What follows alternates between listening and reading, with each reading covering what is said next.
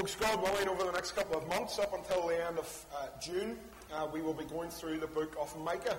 And today we get to Micah chapter 2. You can find it on page 776 of the small print Pew Bibles. Woe to those who devise wickedness and work evil on their beds. When the morning dawns, they perform it, because it is in the power of their hand. They covet fields and seize them, and houses and take them away. They oppress a man and his house, a man and his inheritance. Therefore, thus says the Lord, behold, against this family I am devising disaster, from which you cannot remove your necks, and you shall not walk haughtily, for it will be a time of disaster. In that day they shall take up a taunt song against you, and moan bitterly, and say, we are utterly ruined. He changes the portion of my people. How he removes it from me. To an apostate he allots our fields. Therefore you will have none to cast the line by lot in the assembly of the Lord. Do not preach, thus they preach. One should not preach of such things. Disgrace will not overtake us. Should this be said, O house of Jacob? Has the Lord grown impatient? Are these his deeds? Do not my words do good to him who walks uprightly? But lately my people have risen up as an enemy. You strip the rich robe from those who pass by trustingly with no thought of war. The women of my people you drive out from their delightful houses. From their young children you take away my splendor forever. Arise and go, for this is no place to rest, because of uncleanness that destroys with a grievous destruction. If a man should go about and utter wind and lies, saying, I will preach to you of wine and strong drink, he would be the preacher for this people. I will surely assemble all of you, O Jacob. I will gather the remnant of Israel. I will set them together like sheep in a fold, like a flock in its pasture, a noisy multitude of men. He who opens the breach goes up before them. They break through and pass the gate, going out by it. Their king passes on before them, the Lord at their head. Amen. And we thank God today for his word. Back in the day when I was a wee lad in the glorious East, growing up before my mother and father, a great tradition happened in our house, and that was that you didn't go to bed until you had watched the news at 10. I don't know if the news at 10 is still a thing. I'm 40 now. I go to bed at 7:20. Ever since Friday happened, I'm done. I'm fed up, and I need to get to my scratcher.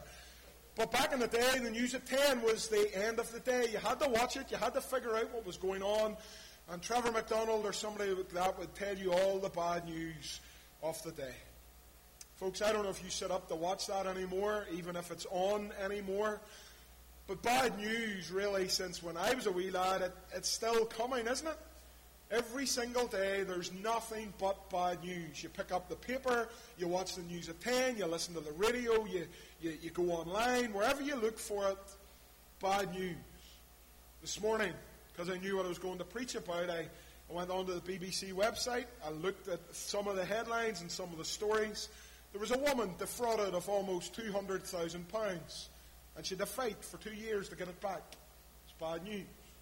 Knife crime in London is down a wee bit, but there's still knife crime, and watch yourself when you're out and about on the streets of our capital. It's bad news. And there's a pensioner who's in big trouble because someone broke into his house and threatened him and was stealing his stuff, and he defended himself, and now he's finding himself with the full weight of the law upon his shoulders. Bad news. And there's a man, a pensioner, fixing a satellite dish, and he was shot with a crossbow bolt. Bad news. And I could go on with a whole host of things, but I suspect if I did, no one would want to stay for the Romanian soup, and no one's going to be particularly encouraged this afternoon when you're sitting listening about the good work that's going to happen in Romania. So I'm not going to tell you any more bad news. But as I preach through the book of Micah, I think we constantly meet the good news. And even as I read Micah chapter 2, maybe you're thinking, Scott, your head is cut. There is no good news in that chapter. All it is woe to those who devise wickedness. All it is women being robbed of their houses and children being robbed of their inheritance. There's no good news in the book of Micah at all. Neither in Micah chapter 1 nor Micah chapter 2. But friends, I pray that you will grow to love this wee book, because I find it incredibly encouraging. And as I preach through it, and as I prepare to preach it week by week, and as I read every single verse, constantly I see in it the Lord drawing near and telling us that He is in absolute control of everything. Even when we despair and lock the doors at night because the bad news. Folks, we hear it all the time, don't we? And it causes us to shrink back, and we live in a dark world, and we think there's nothing good about this day and age. It's constantly bad after bad after bad. But then we read a passage like this, and I pray indeed that you will be filled with the joy that comes from knowing Christ today and knowing that He is utterly in control, even in the days of the oppressors and the wicked and the evildoers. See, that's what comes here. Micah is sent to preach to the people, and he preaches for 40-odd years, and ultimately there is a revival. We rejoiced in that last week in Micah 1. We go from Jotham, who was all right, to Ahaz, who was a chancellor, to Hezekiah, who is a young man of faith, and he brings reform and revival to the people of the land. There's good news as the word of the Lord is preached. Even though the Lord comes and warns the people, ultimately they repent. And we see more of that in chapter 2. Because in these days there are those who oppress the people. Micah begins in verse 1 by saying, woe to those who devise wickedness and work evil on their beds. Woe to those who premeditated come with evil plans and schemes. Woe to those who wake up in the morning and their only intention is to do whatever suits them. And that is the big problem. Micah says at the end of verse 1, when the morning dawns, they perform it. And why do they do these wicked acts? Why do they do these things against their fellow citizens? Because they can. It is in the power of their hand. Why is knife crime up in London? Because, well, it's easy to carry a knife and to stick it into somebody and run away and never be caught. Why is it that a pensioner's in trouble for defending his home? Because somebody thought, that's an easy target, I'll climb in there, I'll rob that guy blind, and if he needs a good dig, I'll give him it. It's always been the case. It's not just 2019 Ballynahinch and Great Britain that's struggled with this. There have always been those who have oppressed the weak and the poor and the soft and easy targets. And yet, what is the word of the Lord today? To the people of Micah's day and to the people of our day, it isn't lock all your doors at 3 o'clock and don't open it to anybody. The Lord says, woe to those who devise wickedness and work evil on their beds. And you think to yourself, well, Scott, is that encouraging? Really? Does that encourage me when I'm concerned? Does that encourage me when I hear of another ATM theft down the country and somebody's big digger? Should I be worried that my husband's come home and he says, love, I've bought a new car and it's a JCB digger? Should I be concerned that he's going into a life of crime? Of course it's encouraging. Because the Lord speaks, and He speaks to these evildoers, and He says, when you're lying in your bed in the morning devising your evil schemes, and when you get up and perform them just because you can, woe to you, He says. Woe to you. I know what you're at, I know what you're like, and I stand against you. The Lord sends Micah to preach against these individuals who are doing whatever they want to do, and they are victimizing the poor of the day. We see that in verse 2. They covet fields and seize them, and houses, and they take them away. They oppress a man and his house, a man and his inheritance. Later on, we read in verse 9, the women of my people, you drive out from their delightful houses. From their young children, you take away my splendor forever. And they reckon that what is going on in these days is that under the guise of perfectly legal procedures, they are waiting for a man to die. They're swooping in. They're forcing a widow to accept whatever price they're giving for a house. They're throwing them out onto the street. They're taking the fields of this man. They're robbing him of his inheritance. They're acting in a ridiculously sinful, malicious way against men and women who they should be caring for. And the Lord says, woe to you. Woe to you who would seek to rob an old lady of her pension. Woe to you who seeks to cause hurt to a member of the PSNI. Woe to you who seeks to damage the fragile peace and stability of this nation. Woe to you who say that you were never in the IRA, but we don't believe you or your beard. Woe to you who devise wickedness and work evil on your beds. We read this and we see that the Lord is not blind to the difficulties and the situations that we face in 2019 Britain. He is not blind to the cry of the poor and the oppressed.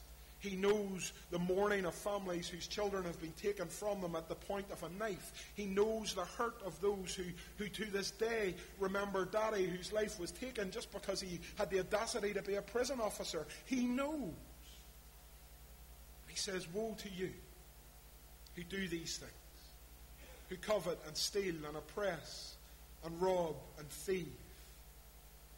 The Lord says that he is not blind, he is not slow. Verse 3 tells us, therefore, says the Lord, behold, against this family I am devising disaster, against this family of those who wake in the morning with the only intention of doing wicked and evil. Against this family I am devising disaster.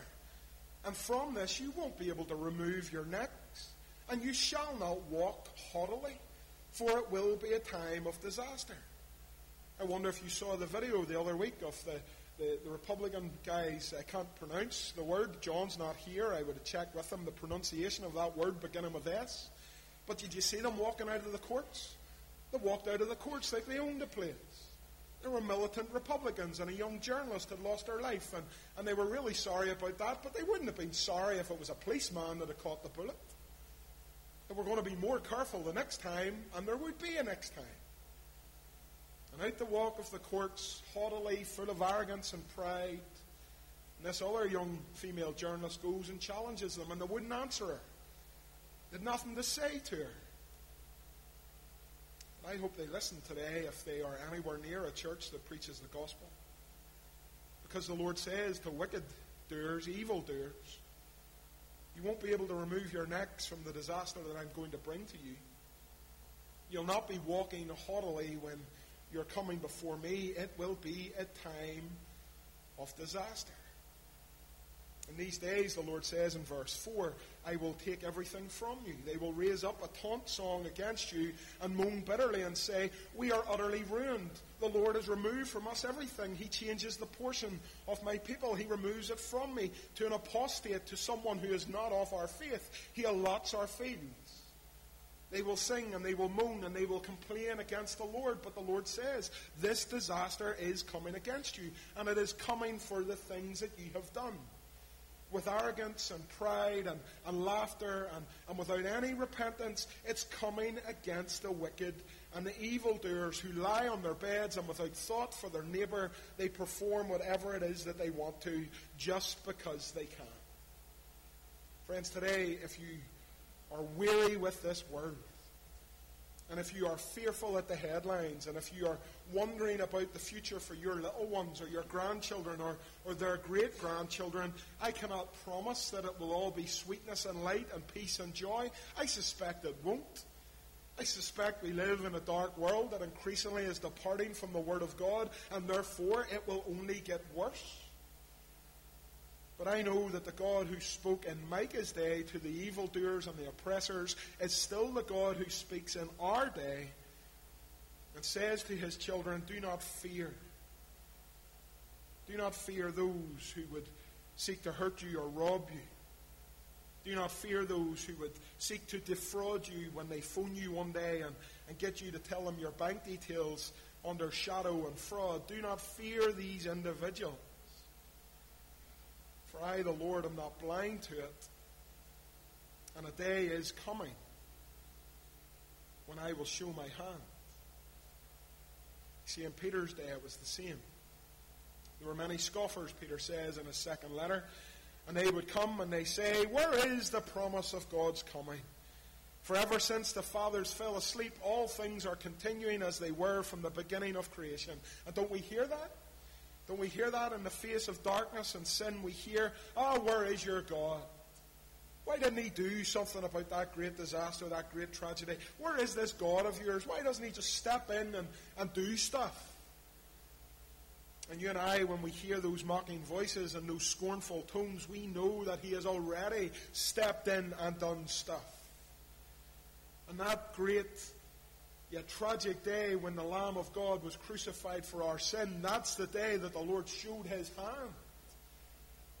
That's the day the Lord showed everyone a day is coming when this same crucified and risen Jesus will return in judgment.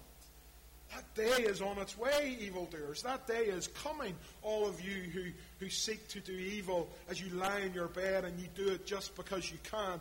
That day is on its way. And my friends, when we get so cross at the lies we hear in society, and when we get so frustrated because it seems that justice is turned up on its head, and when we hear the cries of the oppressed all around the world and it seems nobody cares and nobody does anything, the Lord says, I care and I will act. And woe to those who bring oppression to the people of this land. Friends, the Lord is a God of justice. And Micah's word to these men and women is that word. It is time to stop and to think about what it is that you are doing.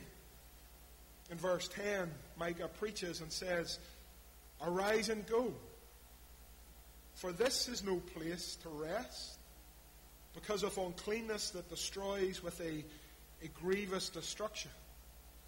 You see, even as the Lord pronounces his judgment against these oppressors, there's a word of grace. There's a word of mercy. We have said already to the kids, and do you notice that Jim nicked the popcorn? I will find you, Jim Stokes. I was looking forward to that this afternoon. But then we say to the wee ones, there's Mini Micah the monkey, and he's at the popcorn just because he can, but we have a Saviour who hears us when we repent and forgives us our sin. In the very same way, the Lord speaks to these oppressors and he says, get up and move. Don't rest here. This is a place of destruction.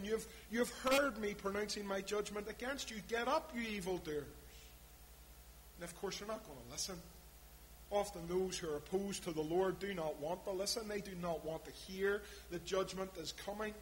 They do not want to hear of that day that every evil deed will be brought out into the light. And even if the PSNI didn't catch up with you, well, the Lord will one day. They don't want to hear that. But the Lord comes and says, woe to you. Now, before this disaster comes, get up and go. Get up and run. Get up and flee, because this judgment is going to come.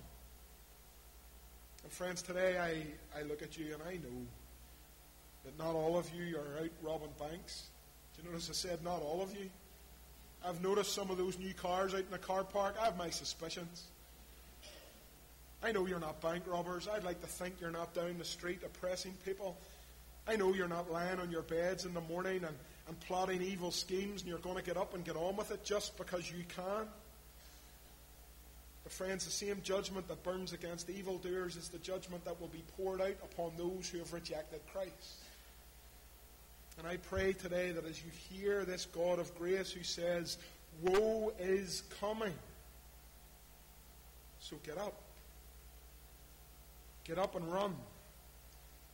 Get up and flee. This is not a place to rest. Your place of hardness towards the Lord is no place to rest. This place of rebellion against the Lord, it is no place to rest.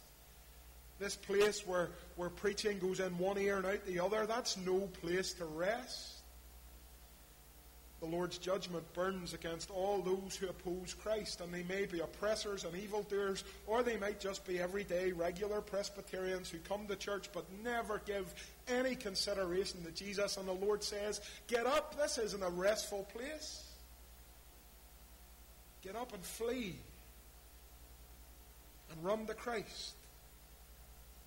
And when you do, as we said to the wee buddies, when you do, you will find that He forgives sinners like us. See, often the problem is that we don't want to listen. Micah chapter 1 said that. The Lord says, listen. Listen to this prophecy. Listen. And we see that they haven't started yet. Because in this passage, the oppressors say in verse 6, don't preach about that. Do not preach, thus they preach. One should not preach of such things. Disgrace will not overtake us. There's no way, Micah, these things are going to happen to us. After all, Micah here is preaching to good, God-fearing Jewish people. He is not preaching to the enemy at the gates. He's preaching to those inside the city. He is saying, listen, God sees your wickedness and your evil and how you have thrown widows out of their homes and robbed them off their husbands' fields. God sees that. And what is your response? It'll never happen. It'll never happen.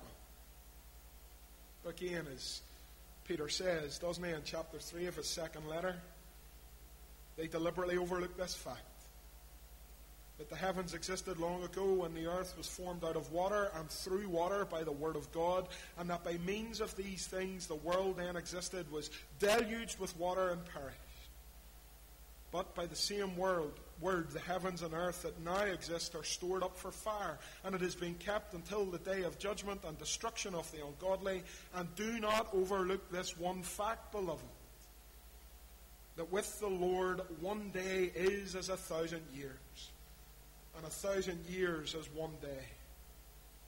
The Lord is not slow to fulfill His promise, as some count slowness, but He is patient towards you, you good Presbyterian people of Ballynahinch. He is patient towards you, not wishing that any should perish, but that all should reach that place of repentance. And my friends, you're not a wicked doer. You're not an ATM stealer. You're not a pension robber. You're not a burglar. You're not any of those things that I have discussed this morning. But if you're not in Christ and you're not a Christian, then woe to you. Friends, today this is an encouraging passage, and it is good news. And why?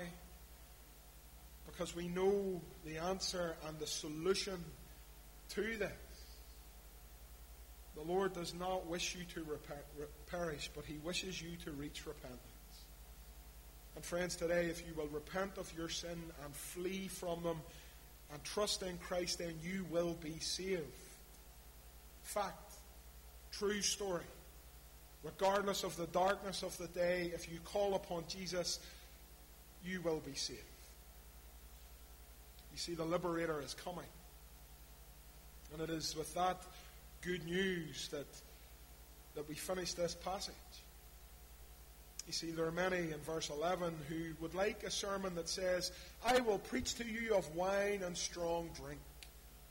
Micah says if you had someone like that uttering wind and lies, well, you'd listen to him. He would be the preacher for this people. But instead today, my brothers and sisters, we reject that nonsense. We reject soft little messages that fill our heads with sweetie mice but do not tell us of Christ. Instead, we look at those final verses which speak of the liberator. Jesus is coming for His people. The Lord says in verse 12, I will surely assemble all of you, O Jacob. He speaks to all of His people. He says, I will gather the remnant of Israel. It's a wonderfully rich biblical word. That phrase, the remnant. The Lord always has His remnant. And in the darkness of 2019, I cannot predict or say with certainty how many love the Lord in this world, but they are always going to be a minority and a remnant from everyone who could believe. But the Lord will always have his people. And even in this day and age, the Lord is gathering them together like sheep in a fold, we read in verse 12. The Lord is at work. The Lord is at work. The Lord is at work. His word is preached. And the sheep hear his voice, and they are gathered as the Spirit convicts them of sin, and they come to Jesus. The Lord is gathering his people. There's a mission coming up in just a week's time up the country. We don't quite know where it is. I'm not from this neck of the woods. Sammy Somerville doesn't know where it is, so you blame him, not me. But there's a mission coming.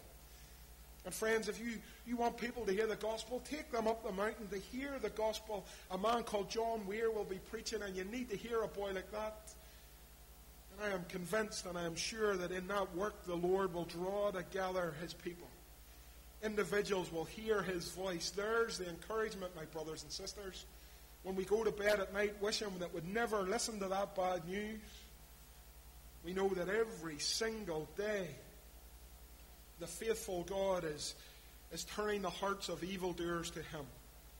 And every single day he is gathering up a people for his own possession.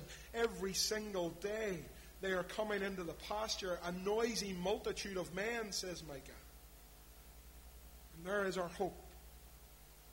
In the darkest of days, Christ the Liberator appears and breaks the chains of sinful men and women and encourages the hearts of weary Christians.